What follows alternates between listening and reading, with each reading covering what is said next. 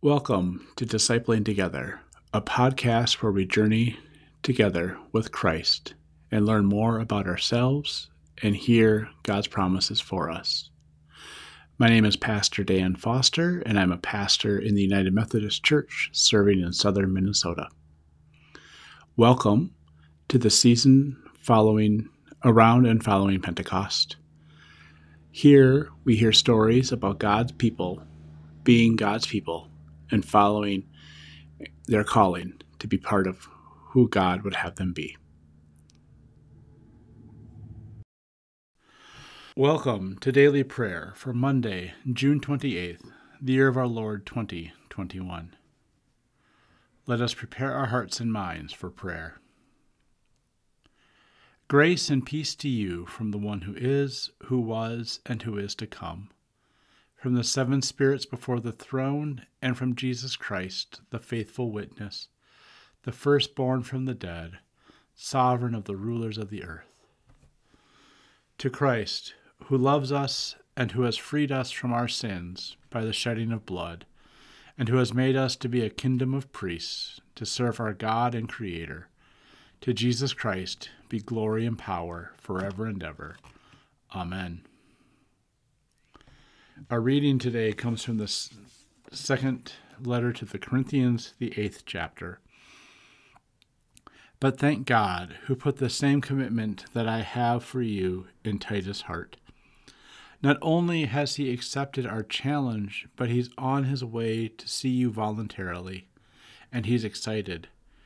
We are sending the brother who is famous in all the churches because of his work for the gospel along with him. In addition to this, he is chosen by the churches to be our traveling companion in this work of grace, which we are taking care of for the sake of the glory of the Lord himself, and to show our desire to help. We are trying to avoid being blamed by anyone for the way we take care of this large amount of money. We care about doing the right thing, not only in the Lord's eyes, but also in the eyes of other people. We are sending our brother with them. We have tested his commitment in many ways and in many times. Now he's even more committed because he has so much confidence in you. If there's any question about Titus, he is my partner and co-worker among you. If there is any question about our brothers, they are the church's apostles and an honor to Christ. So show them the proof of your love and the reason we are so proud of you in such a way that the churches can see it. This is the word of God for the people of God. Thanks be to God. Amen. Let us pray. Gracious God, you have come to us and given us wonderful gifts.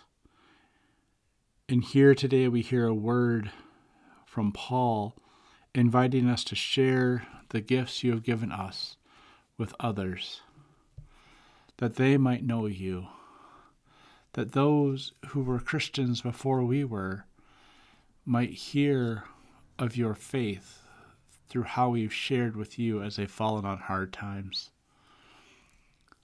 So help us to share what you've given us. Help us to know how to share it, where and when, that your glory may be lifted up in all that we say and do. In Jesus' name we pray. Amen. Now let us pray the prayer our Lord taught us. Our Father, who art in heaven, hallowed be thy name. Thy kingdom come, thy will be done, on earth as it is in heaven. Give us this day our daily bread, and forgive us our sin, as we forgive those who sin against us. And lead us not into temptation, but deliver us from evil. For thine is the kingdom, and the power, and the glory forever. Amen. Let us confess our faith using the Apostolic Creed. I believe in God the Father Almighty, creator of heaven and earth. I believe in Jesus Christ, God's only Son, our Lord, who was conceived by the Holy Spirit, born of the Virgin Mary, suffered under Pontius Pilate, was crucified, died, and was buried. He descended into the dead. On the third day he rose again. He ascended into heaven, is seated at the right hand of the Father, and will come again to judge the quick and the dead. I believe in the Holy Spirit, the Holy Catholic Church, the communion of saints, the forgiveness of sins, the resurrection of the body, and the life everlasting. Amen. You live in the life of the resurrected Christ.